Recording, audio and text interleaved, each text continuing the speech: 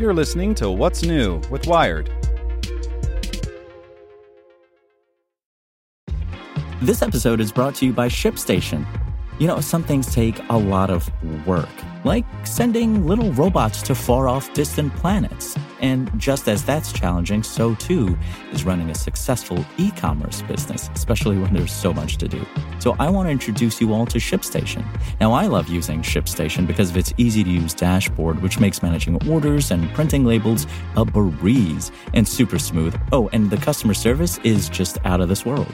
It's exactly what you need to help grow your business. Sign up for your free 60-day trial at shipstation.com/technews. That's shipstation.com/technews.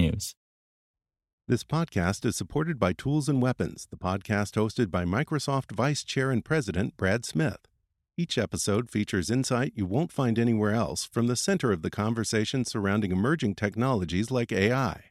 Right now on the podcast, you can hear a special episode where Brad Smith lays out Microsoft's vision for a vibrant marketplace driving the new AI economy.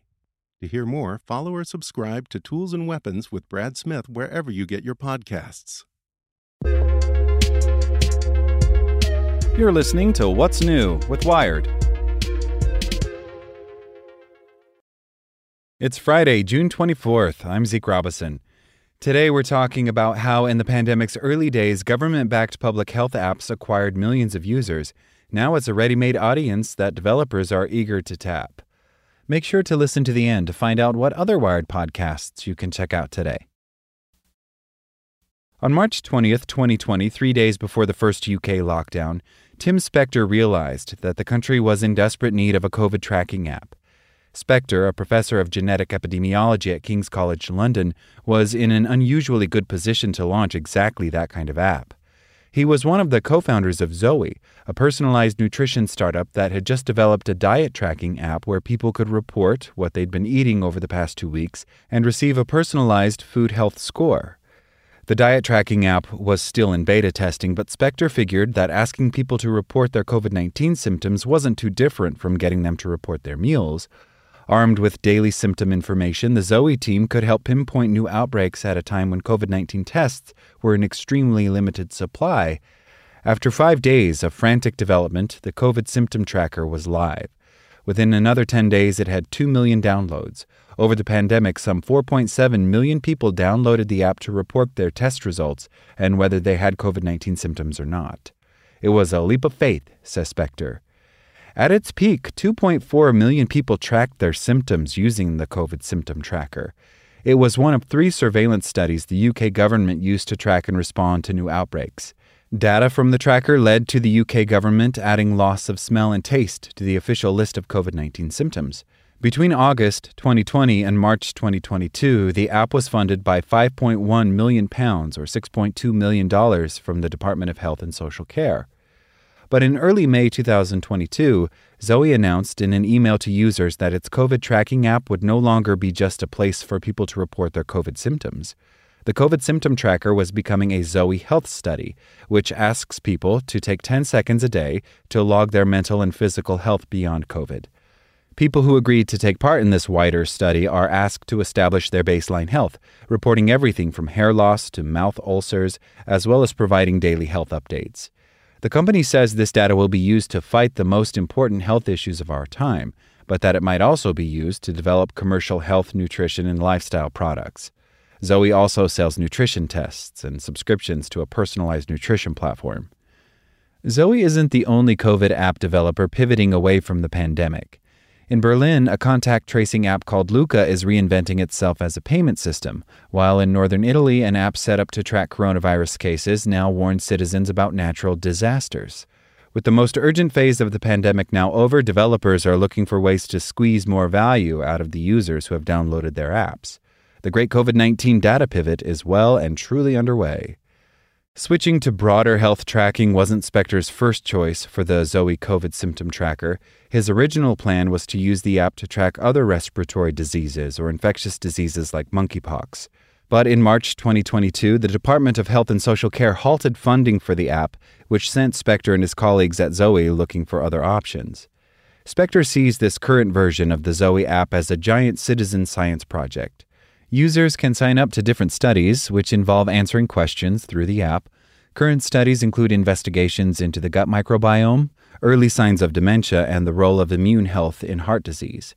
Before the pandemic, recruiting hundreds of thousands of people for a study would be nearly impossible, but the Zoe app is now a huge potential resource for new research.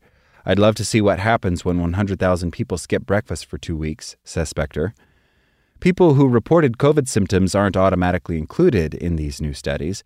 Some 800,000 people have agreed to track their health beyond COVID through the Zoe app, while a smaller proportion of people have signed up to specific trials. But it's hard to imagine these huge sign-up figures without the app having played such a prominent role during the pandemic. These emergency situations become catalysts and create a very unique environment, says Angeliki Karasido, an ethics professor at the University of Oxford. Something we need to be thinking a bit more carefully about is how we use these situations and what we do with them. There's also a question about the line between providing care and conducting research, Karasido says. At the height of the pandemic, the National Health Services of Wales and Scotland directed people to track their symptoms through the Zoe app. Tracking COVID symptoms that way might have seemed like the socially responsible thing to do, but now that the app's emphasis is on wider health tracking and clinical studies, should people feel the same obligation to take part?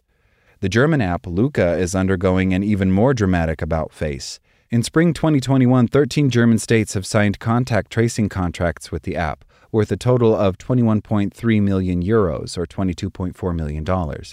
Back then, people would use the app to check into restaurants or other businesses by scanning a QR code. If they crossed paths with someone who shortly afterward tested positive for the virus, the app would tell them to isolate. But as Germany's vaccination rates improved, state contracts began to evaporate. In response, Luca's CEO, Patrick Hennig, looked around for a new business model. In February 2022, Luca revealed it would transform into a payments app with its new payments function launching in early June.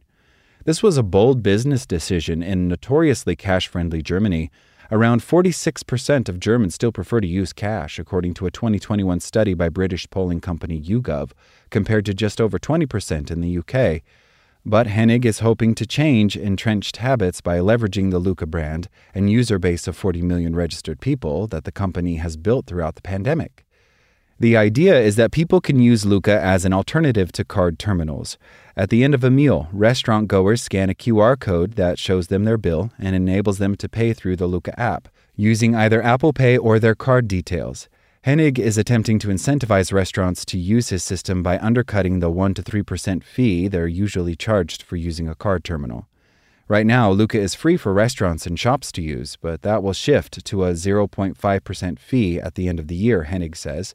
Over 1,000 restaurants and shops have signed up so far. We definitely have an advantage that all the restaurants relate Luca to a system that saved them a lot of the time during Corona, Hennig says.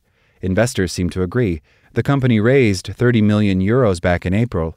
It was easy, says Hennig, explaining that it only took a few days to raise the cash. But controversy has followed Luca since its inception. IT experts have criticized the app's security. In April 2021, researchers Bianca Castle and Tobias Ravenstein uncovered a security gap with Luca's key fobs, small tags that people could use to check into restaurants if they didn't own a smartphone. Castle and Ravenstein demonstrated how they could use the QR code printed on the key fob to access a person's check-in history. At the time, Luca said it had deactivated this option immediately. Then, when a man died outside a restaurant in November 2021 in the West German city of Mainz, the local health department used the Luca app to access the contact details of 21 potential witnesses who were nearby at the time and handed these over to police, causing an uproar. Hennig has denied that either case represented a flaw in the app's security. In Mainz, he says the health department simulated a COVID-19 case in the restaurant in order to trace who was nearby at the time, while he describes the key fob issue as a problem with the key, not Luca. This was also no data breach, as someone has to steal the key from the respective person, he says. As part of its pivot, the company behind Luca has tried to head off privacy concerns, announcing in May that it had deleted all user data collected during the pandemic. But such concerns have stuck to the company's reputation, according to Castle, one of the IT experts who investigated Luca's key fobs. If they weren't really good at keeping contact tracing data safe, why would they be really good at keeping financial data safe?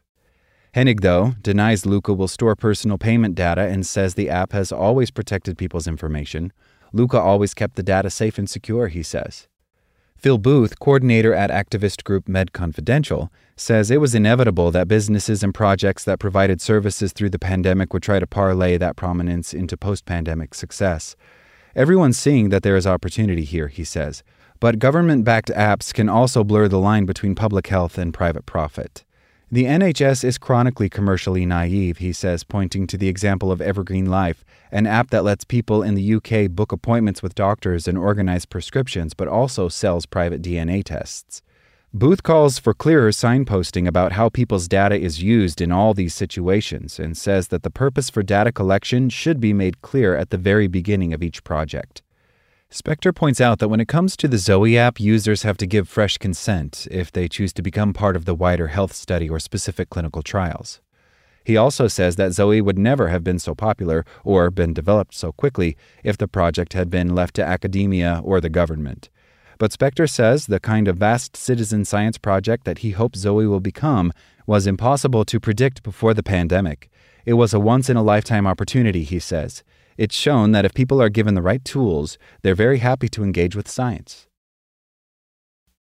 Make sure to check out our other Wired podcasts. Today in Wired Business, we hear from those faithful to cryptocurrencies who say there's no reason to jump ship. Checking in on Wired Science, we look at how in physics, particle hunters can spend a lifetime searching for answers. And on Wired Security, the privacy-focused company Brave now lets you customize search results, for better or worse. Listen to these stories and more at wired.com/podcasts. Thanks for listening to Wired. Check back in tomorrow to hear more stories from Wired.com. Want to learn how you can make smarter decisions with your money? Well, I've got the podcast for you. I'm Sean Piles, and I host NerdWallet's Smart Money Podcast. Our show features our team of nerds, personal finance experts in credit cards, banking, investing, and more.